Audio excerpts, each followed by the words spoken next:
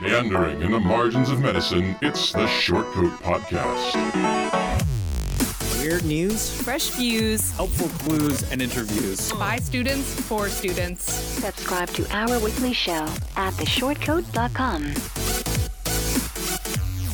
Welcome back to the Short Coat Podcast.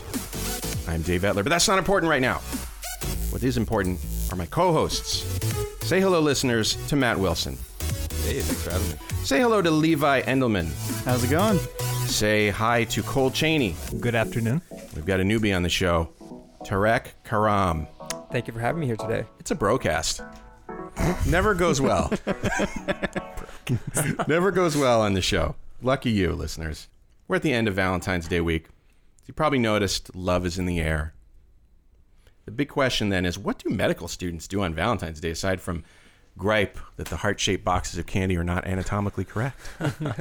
Gentlemen, any special Valentines in your lives? Oh, I do, and I feel so guilty because I didn't get a chance to do anything to show that I care for them. Do you blame that on medical school, or are you just lame? No, so mine's a long-distance relationship. Oh, okay. And then we sort of verbalized, we'll just kind of skip it this year because I'm going to see you soon because you're going to visit. Mm-hmm. And then I get a surprise package in the mail the day of. And then I opened it, and it's just little chocolate hearts everywhere, this cute note, and a new workout outfit because mine had gotten a little tattered. And then I called to thank them, and then I realized... Them? Well, her. Oh, okay. And then I realized I didn't do anything like that, and she's going to soon realize it, and then... She may change her mind about coming at the end of the month. Yeah. Do you want to say something on the show to make up for it? Do you want to? I'm sorry that The word starts with an L. It's 4 letters long. Anyways, moving on. Oh boy. Yeah. No. I'm going to sympathize with you here because there was a sort of agreement. It sounds like. I don't know. That didn't come through. That's a classic, like, we're not going to exchange gifts for Christmas this year. That's, and then, you get one anyways. And it's I didn't get you anything. But see, this gives... Okay, so my as I've said many times in the show, I was sick in the 90s. My wife and I, my now wife and I had been dating for a month. At some point in my recovery, my mom said, you should get something for Valentine's Day. And I was like, yeah, you're right, I should. So, we talked about what to get. My mom went off to the store. She brought back, something. I couldn't leave the bed or the hospital, so she brought something back, and I gave it to my wife, my girlfriend, and she's like, "Yeah, I don't do Valentine's Day," and I was like, "Score." And it wasn't a test. But here's the thing: every person I have, so every year people go, "Hey, Dave, what are you going to do for Valentine's Day this year?" And they're expecting me to be like, "Oh, I'm going to shower my wife with gifts, and we're going to get," and I'm like, "We don't do Valentine's Day." And they're like, that's a test, don't you? And I'm like, well, if so, it's been like an 18-year-long to 20-year-long test now. It's a lifestyle. I think I must be failing. It's a longitudinal study. Exactly. So I think I'm safe, everybody.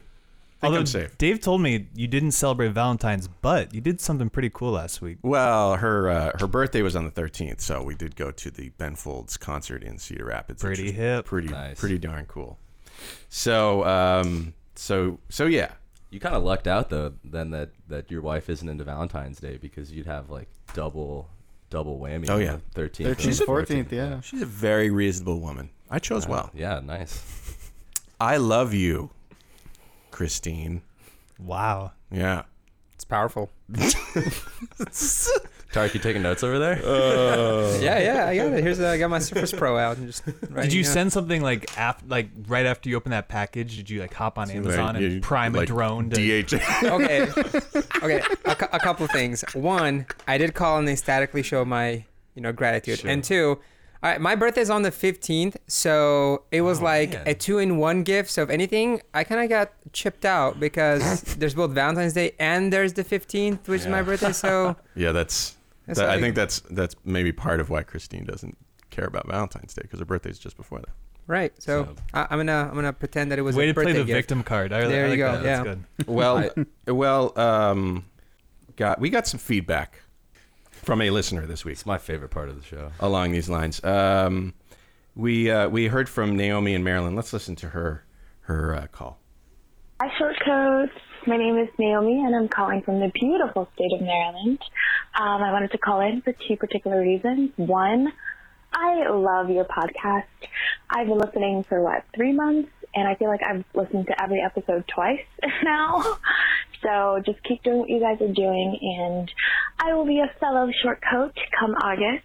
Congratulations. And from listening to your podcast, I feel like I have all the tips and tricks and secrets that I need to kind of get through this journey. My second reason is because in light of Valentine's Day, I wanted to give a special shout out to Cole Chaney. He is so cute. I love his voice. I love his opinions. And if I had known about a Cole Chaney before I applied, I might have applied to Iowa. Oh. But I just wanted to let you guys know that keep doing what you guys are doing and keep it up. Thank you for your call, Naomi. That was an emotional roller coaster. I really thought she was going to say that she was coming here in the fall. I thought that's what she was that's kind of what I thought at first, but then when I re-listened, I'm like, oh no, she's going somewhere else. Cole, this is a first. I'm flattered. For the show. Totally flattered. Do you have an answer to Naomi's declaration of love specifically? I would say a single rose for Naomi. No, Oh. I watched The Bachelor. I would say thank you. Let's try this. Pretend that Levi is Naomi. Okay. And tell Levi, Naomi, what you would say to her. Laomi. I don't like that. A single rose. I would say thank you. I would say you would have not regretted Iowa. Maryland's a beautiful state, but so is Iowa. And we have a great institution here. Come to Iowa. And then I would also say I really appreciate the compliment. And some of the fellow white coats can be critical, and they can undercut each other, and they can outshine each other. And to be complimentary in nature is really cool, and it makes me feel good. So don't lose that when you go through the process, because I take it as a very high compliment, but I'm sure you have that for other people. So spread that love throughout. That was beautiful. Yeah. Don't you agree, Naomi? I 100% agree. Hi, Naomi. Oh, hey, Cole. I really appreciate you calling in. That was such a sweet little declaration. I really, really like that. I will take that with me and take that rose. And so thank you. Can you say where you're going next year? Dartmouth. Nice. Awesome. Nice. Yeah. That's where Dartmouth, that's in New Hampshire, right? Yeah. Okay. Mm-hmm. Yeah, I thought, because that's where my father went to PA school way back in the day. They ski the White Mountains up there. Yeah. Exactly. So what kind of doctor are you going to be, Naomi? I have no clue at this point. I feel like I've bounced back between hospitalist medicine and trauma and cardiology. I'm probably going to end up being a pediatrician or something. I have no clue. So we will see. It's all right. At this stage, all you got to know, I think, is that you're going to go. Exactly. Because there's so much that you don't yet know. Right. About the specialties and about all that kind of stuff. How about the show? So you said you've listened to every show about twice. What turned you onto the show, and what kept you listening to the show? Other than Cole's beautiful We face. need to know this. Well, And right, voice. exactly, right. Added bonuses. I found the show on Student Doctor Network, and so I was like, okay, cool. Let me try something different for my my commutes to work. I drive about an hour to work every day. So I forgot what the first episode I watched was. It was something about residents and depression or something like that. Okay, and yeah. I was like, okay, that's pretty cool. I like what they're talking about. So I just started going through all of the episodes, cackling to myself on my way to work. It's a great show. Besides Cole's voice, it's amazing. Thank you. You guys are top notch. Thank you. Would you do something like this? In school, no, probably not. I'm nervous to hear what I sound like, so I feel like I would be too cringy, and it would be weird to hear myself on a podcast. No. See, I know. Everybody thinks, and I get it. I've been listening to my own voice for so long that that I don't experience this anymore. There's no disconnect for me. You get used to it. Yeah. So, if you want to start a show in the future, I strongly recommend it. It will change your life. Why don't we do a show where we do the same thing we used with the undifferentiated guy, but use Naomi? Oh my God! Please no. You know what I mean? No. What do you mean? I'm not as interesting. We use the podcaster app that. What did we do in the last episode when we remoted the guy in? Oh, we tried that today. It didn't work. Oh, it didn't work at all. It didn't work. Okay. We couldn't get it to work. All right, never mind. Darn. Anyway. Just start one at Dartmouth then. Yeah, dude, start one at Dartmouth. Suggest it. Find a crew. Find a sympathetic staff member. Do what do what you got to do and start doing it. Because I tell you what, from my perspective, it makes me happy at the end of every week to have a chance to sit down with people who I now consider my friends and talk about whatever craziness happened in the week or whatever. They're like artsy and like humanities up at Dartmouth, right? Are they? Yeah. They're pretty artsy up there. I feel like that'd be an easy sell, Yeah, definitely. Yeah, pretty artsy. Well, so the thing is that so I think the only reason the show exists still is because just because there's somebody like me on board who can be fired if things go south. There's a head that can roll. That's right. So that's why you got to get staff buy-in, maybe. But or you could just do it on your own. You could do it on your own and have no problems whatsoever. But if you did it as part of your medical school experience, if you integrated it with your medical school experience, then you get an extra leg up in terms of. Naomi's like, why are you telling me this? I don't want to. No, I told you already. it. I don't want to do this. No. I swear, I love life advice, so I'm taking it in. All right. It's just a good way to keep track of what's going on in the outside world, I think, and and connect with other people outside your institution, outside your experience. Yeah, what would you tell all the aspiring white coats? You're probably the freshest into medical school. Give them a little tidbit. Who? Naomi. She's not even there yet. That's what I'm saying, but she's in. She got in. Yeah. Oh, okay. So I see. You're in the club now. How'd you get in? What was your secret? Oh my God.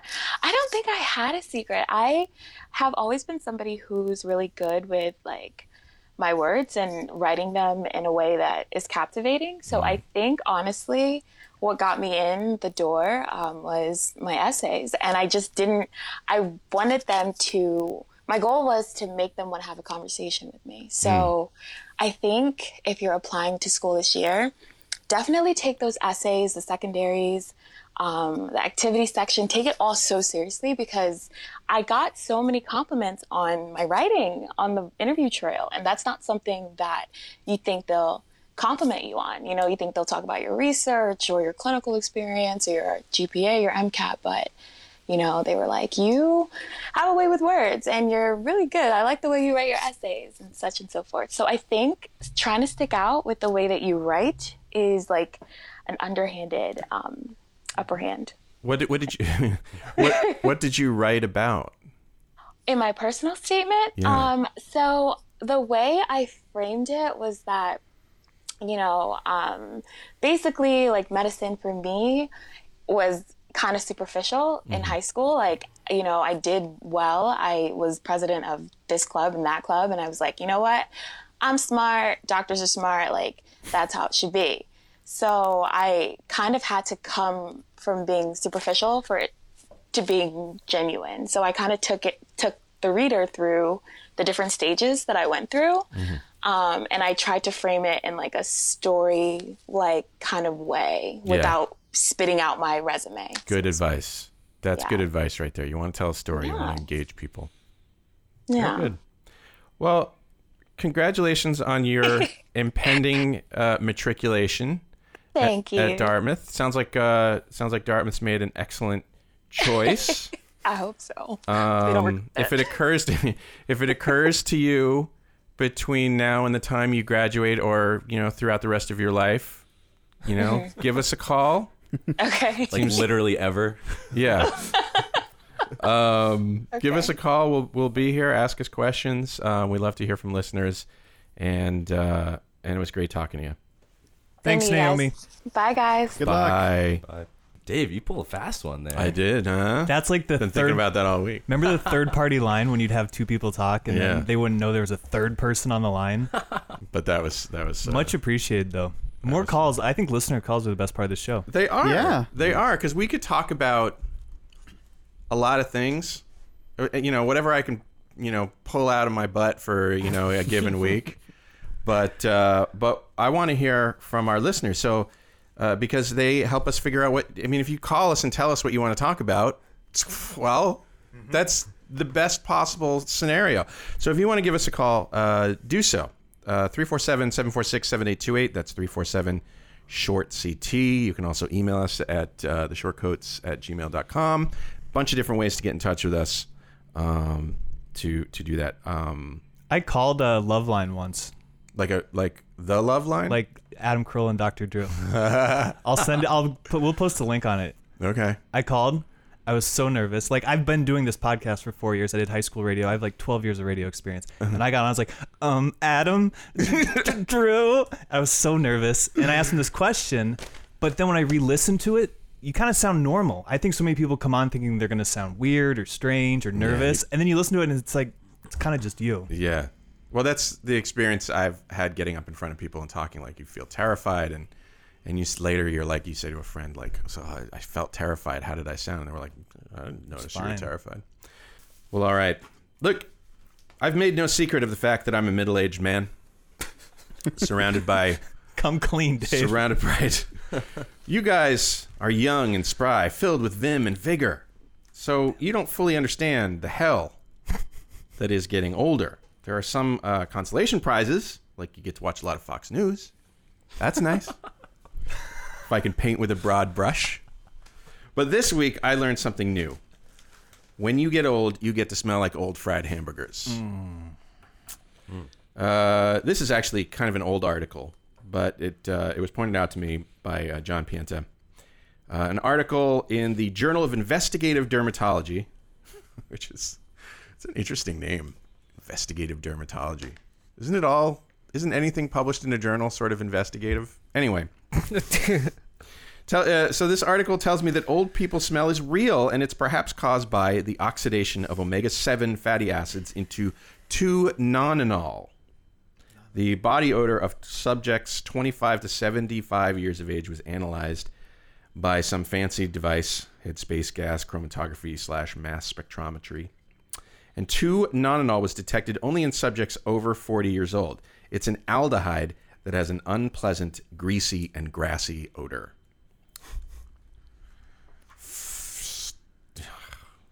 I hate life.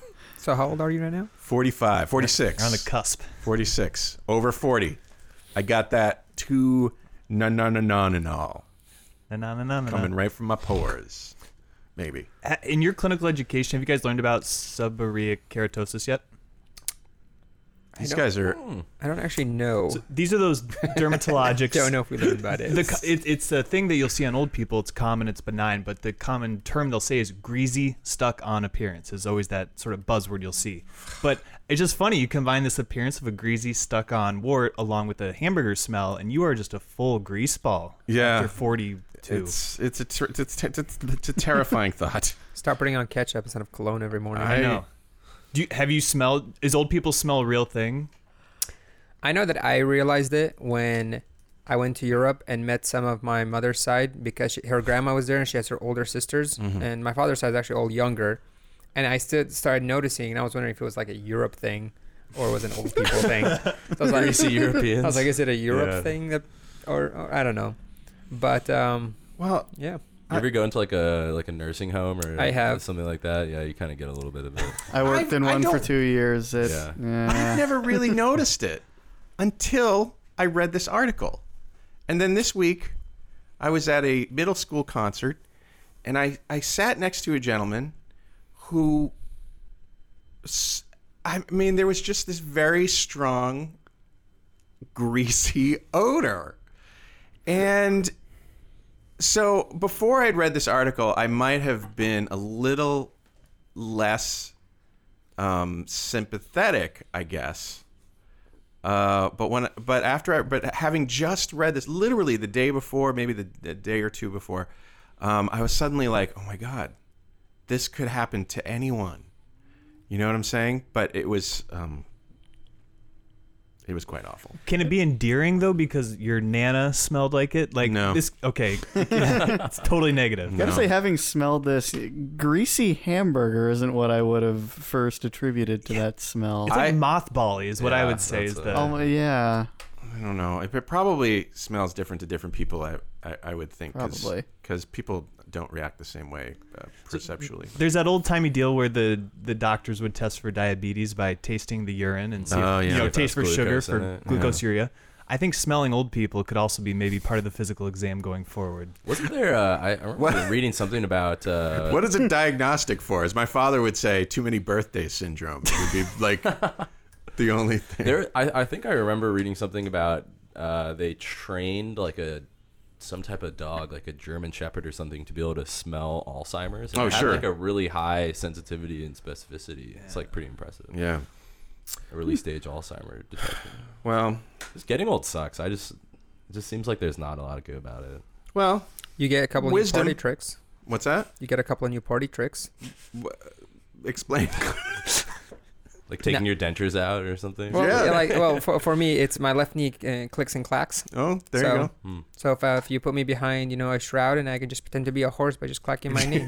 Wow. Guess the animal. Oh no, it's just an old person. My grandfather had a glass eye. Whoa. In his later years, he would forget and leave it in the sink, which was odd. Oh, I want to talk about dentures for a sec. Well, who doesn't? I just learned about this prophylactic teeth pulling. So the College of Dentistry here, I was speaking with some people over there, and they'll have patients regularly come in and say, I'm a union worker at a plant. I fall off my insurance at age 55 when I retire. So what I'd like you to do is pull all my teeth and start making me dentures. And they'll, the ethics of that is sort of like, pull all my teeth. Because I lose dental care going forward. I have a history of caries, root canals, and I don't want to screw with it, and I can't afford it anyway. So pull them all out now and give me a full set of dentures. Interesting. I mean, crazy, right? Yeah, I mean, I guess, but like people who are a dentalist, they like their maxilla and mandible start like breaking down, right? And because you need the force of teeth in the bone to Keep have it up. bone there, Sure. right? Yeah. So I wonder if that would like lead to more breakdown of the jawbone. Sure. Like trouble eating later in life. Right. And I mean, this goes along the same, imagine you're a general surgeon and a person comes and says, I'm going to lose health care at 50, so why don't you just take the appendix out right now? Just save me there's a whole bunch of weird prophylactic things we could do, we don't do, but dentists do this one, so I don't know. I feel like we should just give people insurance for their life. That's We crazy. wouldn't have to do that kind of stuff. Whoa. Wait a minute. Buddy. We don't. I mean, Let's not go there. or we could just pull out all of our That teeth is a now, pretty controversial statement. So how soon can I pull out all my teeth? Tomorrow. We could You do have it- nice teeth, I wouldn't pull We them can do it out. today if you want. I got some tools. Tooth Fairy can help me with the rent money. Yeah. Imagine. Dude, I don't know how much you're getting It's from like the tooth fairy, $25 but right there at the Etler household rates. Your kids get $25 for a tooth? No, that's for all of them. Well, you have like 35 teeth, right? So I thought it was 20. Well, Well, I the guess when exchange rate they're is young, they have more teeth. Yeah. Yeah, that's if the tooth fairy remembers to arrive. She's fickle. Yeah, she's got things to do. Like maybe there's a supply chain problem for her. I don't know, but I read an article this week about body donation. And it happens that last semester, several of you were introduced to your so-called first patient. So it made me want to ask you guys about that experience. So they call it the first patient. It's basically a deeded body donated to the school by someone who made the decision to do something frankly amazing for medicine and medical education. I mean, sort of the benefits of me donating my body to medicine and medical educations may not be so obvious, but the donor gets to have a positive impact on a new group of people like yourselves who sort of are learning the language and the waypoints of anatomy. But I never really considered the fact that donation means that a large portion of the costs associated with burial and cremation and things like that are taken care of, which is kind of a cool thing. I guess I wanted to talk more about, though, what working with a deeded body was like for you guys. So for me, when I first started, I had a very, very, very hard time wrapping my mind around the idea that I need to focus on my studies and that I need to study and not, be emotionally attached and be appreciated, but at the same time focus more on the fact that I need to get what I'm supposed to get. And I was very thankful that the school put on that kind of quick, nice of words at the beginning. The deeded body the ceremony. deeded body ceremony, where they had read a quote from one of the people who had started a program, and they had addressed it in a way that said, if we don't do our part as a student, we are not doing what the donors would want us to do, which is honor their death by studying. And I think that's very, very important. That was kind of that pivotal moment, because it was on the first day of class and the first week of school. I already knew we were going to start, and then I didn't know how to wrap my mind around this idea. Because, you can just be looking at a donor, and then you can take a look at this donor, and he says, oh, this person unfortunately passed away of sudden death at the age of 45 or 46 or 50, and then be thinking, wow, my father's 50. So I'm in school. He can just right now possibly be, gone. And then to just wrap your mind around that this person at some point was walking, was talking, was eating, had a son, daughter, mother, father, had to pay bills, had to go to work, and so forth. Now all of a sudden, they're my homework, in a sense, was so difficult. But the way we address it here really made a big difference, because every single time I went to class, there were some people who would complain that the work was difficult. And all I thought was, I'm so thankful that this person decided to be a part of my education. I'm going to do my best, even though it's really, really difficult for me to learn all this at once and honor the donor. I'm going to try to do both. That's beautiful. I think really nice. That should be, that message almost should be propagated, I think, to people even thinking about it, because if they heard that, I think they'd be much more likely to donate. If they're on the fence, to hear how seriously you took it, what an honor it was, that it enhanced your medical education. It's pretty cool. You should say that on some sort of like radio show or something. Yeah, like people will listen to you. Platform. Like a podcast, maybe. Yeah, it's weird. Yeah, I agree though, Tarek. It's like, and they like cover up the head and the hands, because those are like the parts that people really, you kind of like, it's hard to separate seeing those parts from like the humanity of the person. But there is a sense in like which you need to do that a little bit to be able to learn about physiology, in general. And it's like a weird dichotomy of like of keeping in mind that this was like a person who like had their own full life, just as full as yours is, and but also sort of separate that from like the academic side of like I need to find all these vessels and like muscles and structures and whatever. So yeah, it's like, I think it's kind of weird and it's kind of hard, but it's pretty cool. It's like a once in a lifetime experience. I was thinking about that, especially when we were doing the neurodissection. Like, unless you're a pathologist or maybe a neurosurgeon or something, you'll never hold like a person's brain in your hand again. Even any, other than those types of physicians, like that will probably never happen. I guess, yeah, the transition for me was perhaps a little bit easier because I had a little bit of cadaver dissection experience in undergrad, actually. We had a cadaver-based anatomy lab in undergrad, and then I spent 2 summers working at a coroner's office, so doing like autopsy medicine. And so, but it was still very centering to the Dr. Pizzamenti's talk before we did our first dissection, and sort of reframing that, despite anybody's background that you come in with, this is still a person and they donated their body for us to learn. That was their goal in doing that, and that's how we can honor their last wishes, is by learning everything that we can from them.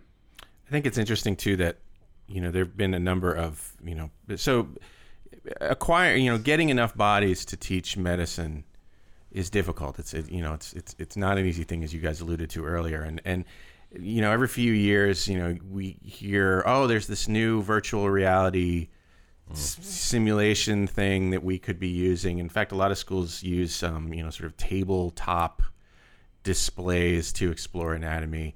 It's not something we've I mean, we have access to those things, but it's not something we've really fully embraced as an alternative because there's just no substitute, I think, it sounds like. Yeah, Dr. Hoffman was involved with building the cyber anatomy thing that we use, which is a great tool to have as sort of a malleable reference. It's not just pictures in a book. You can actually go in and like move things around, and it's in 3D and whatever. But it's, yeah, like you said, I mean, it's no substitute for the real thing. I would say if you were going to go to a medical school and they told you that they were going to replace cadaver dissection with anatomy, with some kind of cyber anatomy tool entirely, that would be a reason to like not go there and go somewhere else. I would agree with that. It's hard too. That's the one thing I think. Yeah. It's cool, but it's challenging. It's physically taxing. Mentally, it's incredibly challenging to learn all the structures. It's inconsistent. A lot of bodies are different. There's variation. There's also life factors that have affected these people. And so that's the other half too, is it just gets you ready for medicine because it's kind of weird and it kind of smells and it's really hard. And I'd say it was frustrating. More days than not, I'd left sort of being like, I don't feel like I found this, or I couldn't find that, or I think I snipped this. Like, so it's something in hindsight I think we can all look back favorably, but during it's a struggle. Like, I think that needs to be disclosed as well.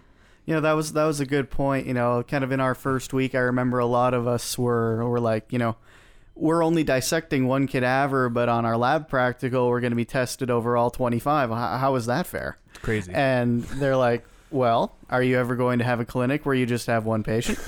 Get used to it. Or a robot patient that's anatomically perfect. Right. Or the arteries are red and the veins are blue and the nerves are yellow. Like, this is all totally fantasy. It gives you a real appreciation for how, not messy in the sense of like being gross, which it is a little bit, but just like how messy anatomy and physiology is in that it doesn't it's not consistent across people. There's so much variation. There's so much little tiny structures, hidden places, and things that stick together that shouldn't, and you just have to understand that that's the way people are in reality. So and if you're a pre-med and you haven't gone through something like Levi did with his undergrad anatomy course, which sounds unusual to me, but it's cool. I remember having an anatomy textbook. As I said, my father was a PA, and he had books like or journals or whatever, and Netter's was often the illustrator. Right? Netter was on an illustrator in there, and I never ever got the impression people were different. Oh yeah. I was always like, oh, well, this looks easy. They're all in such great shape, they have low body fat and high muscle tone. Right. You just don't get that impression unless you've either spent the last 17 years working in a medical. I can keep exaggerating. 15 years working in a medical school, or you've gone through anatomy. How different things are. Well, I'll post the link to that article. I don't know. It's interesting. The so-called ban on Muslims entering the United States has been stayed for the moment, but the possibility of its reinstatement is kind of creating a lot of uncertainty for the U.S. medical system. And with Match Day coming up, there are even more potential problems, even if the ban turns into a slowdown or sort of extreme vetting kind of situation, which is something we hear a lot. So if you're an international medical graduate, I didn't fully realize this. You've got between Match Week and June to get your visa, about 90 days. That might not be long enough this year. There are about 280,000 international medical graduates in the United States, according to the AMA. So, Cole, you're headed into Match Week. Yes. What's your take on this? On Match Week or travel ban in conjunction with Match Week? The situation for IMGs and the medical system. Do you look at this as like, oh, well, I've got a leg up now because there's fewer people maybe fewer people. I don't know if there are fewer people trying to match. That's the thing. There might be fewer people who end up here. So my understanding of the match process is that there is a decent proportion of international medical graduates who will be entering primary care specialties. So a lot of unfilled spots that go to specialties such as family medicine, internal medicine, pediatrics, even other specialties as well, and maybe less desirable areas, have a decent proportion of international medical graduates. So these are people that are going to be serving people in dire need of medical care. My understanding, too, is that a lot of these predominantly Muslim nations do produce a large proportion of these people. So these are. I wondered about that because I wasn't sure. Yeah, so if you look at a typical program, you'll see people from Sudan, you'll see people from Syria. I mean, these are medically literate and also educationally focused countries that do produce a decent amount of doctors every year that do want to practice in the United States. So I think from a student side, maybe it is a short-term win in that maybe your competition goes down. I mean, I think that's maybe the logical thing, is that there's fewer people entering a system, and so your stock naturally gets pushed up. On the flip side, though, in terms of patient care delivery, there's fewer people to deliver care, and so my understanding is there's a physician shortage. We're doing certain things to fix with NPs, PAs, and also international graduates. But on the flip side, I don't know if there's enough people to fill that gap without international medical graduates. I have read that there are certain people applying for residency spots that will send like a email or a letter to programs being like, just to clarify, I'm not affected by this, or I will have no problem getting, which is like kind of sad that they have to specifically send a letter being like, leave me out of this, don't lump me in with these, this group of people who may have a difficult time if you accept them actually taking the spot. It's a valid thing to do, especially because I read this week that even some U.S. citizens are having difficulty getting back into the country if they leave. Like there was a scientist named Sid Bikanavar, I have no idea if I'm pronouncing that right, who was born in the U.S., works for the JPL, NASA's Jet Propulsion Lab, and was detained returning from Chile. He'd been racing solar-powered cars, as one does. That's his hobby. But when he returned, Customs and Border Patrol agents insisted that he unlock his JPL-issued phone, and he did not want to do that because he's not allowed to do that by the U.S. government. So here's one arm of the U.S. government contradicting the security needs of the other arm of the U.S. government. JPL rules prohibit allowing others to access his phone. So he was detained for a while until he finally knuckled under and agreed to unlock his phone, and then he had to tell JPL, and he had to get a new phone and all this kind of stuff. So that's I guess sending a message to potential programs beforehand saying, this is going to work out for me. If you decide to go with me, it's not a bad choice. I mean, there's got to be a lot of confusion out there for residency program directors and things like that. So, it's interesting too, Cole, that you said that, and it is true that a lot of these physicians coming from international medical graduates or foreign medical graduates serve as part of the deal of them coming to the country. They serve after they graduate medically underserved populations in rural areas. And those same areas are a lot of the same areas that voted for a policy, either this policy or one like it, whatever you want to say, which is, it's what they wanted. Yeah, and so they may end up costing them. Yeah, it's kind of a cruel irony, I guess. This actually affects a group of medical students that we often forget about. We have a couple of offshore schools, and a good number of their student body are actually U.S. citizens, and a good number of that U.S. citizen population at those offshore schools are actually from either Middle Eastern countries, or they may be Muslim from, other countries. And those programs are set up so that you would do your 2 years of book work offshore, but then you come back to do your 2 years of clinical work in the U.S., take the same U.S. MLEs and so forth. And those students, who are, some of them might right now be completing their second year, getting ready to either come to California or Alabama or Florida or somewhere to do their second 2 years of school, can't.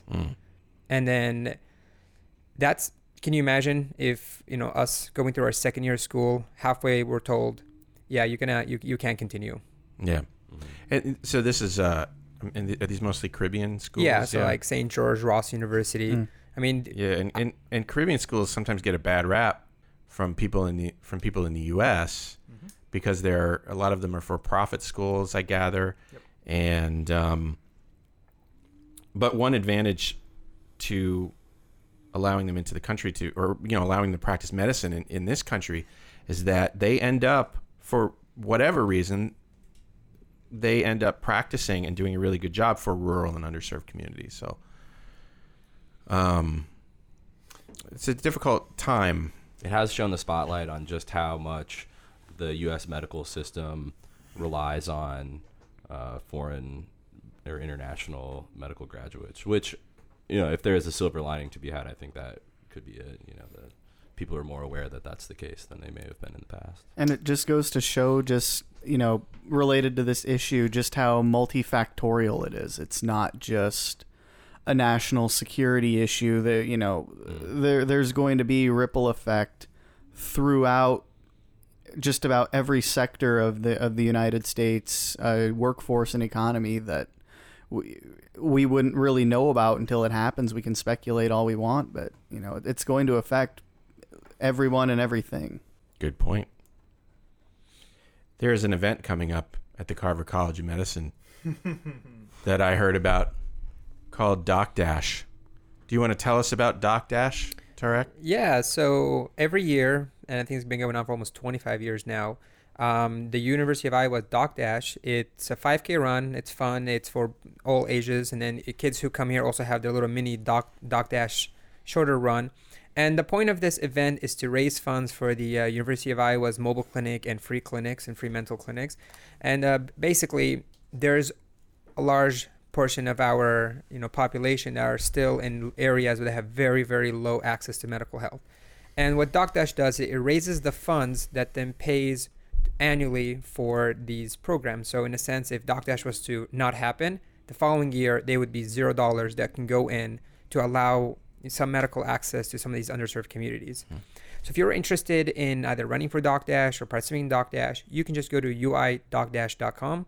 There's a lot of information there, both about the clinics and what type of volunteers they need, as well as the event, what type of volunteers we need, and a way for both you to sponsor it by either being a runner, or if you're generous enough and have the capability to actually donate directly to the event.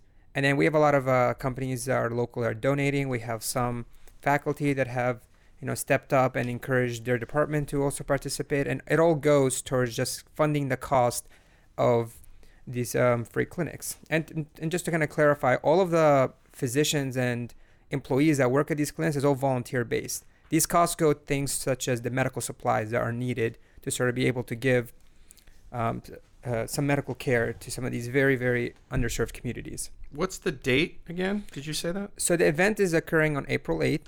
And if you go right now to uidocdash.com, you can pre-register and have a chance to win a t-shirt and a $5 Java gift card. Mm-hmm. And then in a little while, our formal registration will open, and then it will give you a chance to register. And then come April 8th, you can come, have some good food, listen to some music, meet Herky the Hawk, go for a run. And then there's a couple of STEM activities. If you have kids, bring them along with you. We love to, show the kids how great our medical school is here. Cool. uidocdash.com. uidocdash.com, and that's DOC, doc-.com. All right. Fantastic. That's our show. It's a quickie. Thanks, Dave. Thank you, Levi, Tarek, Cole, Matt. Thank you so much for being on the show. And Naomi. Thank you, Naomi. Thank you, listeners, for making us a part of your week. We know you have other internets you could cram into your cranium, and we're glad you chose us. If you like what you heard today, consider sharing us with your fellow students and colleagues. We'd love to grow the show to the point where we can all quit our jobs. I don't think that's how it works, but anyway. You're the only one with a job here. If you have I don't think it works. I don't own this show. If you have a suggestion for something we should talk about, send it to theshortcoats@gmail.com. Leave us a message at 347-SHORT-CT. And like our Facebook page, where most weeks I ask listeners to send in their thoughts on allegedly profound things. The show is made possible by a generous donation by Carver College of Medicine student government and the Writing and Humanities program. Our executive producer is Jason Lewis. Our opening music is by Dr. Vox. And our closing music is by Argo Fox. Talk to you in 1 week.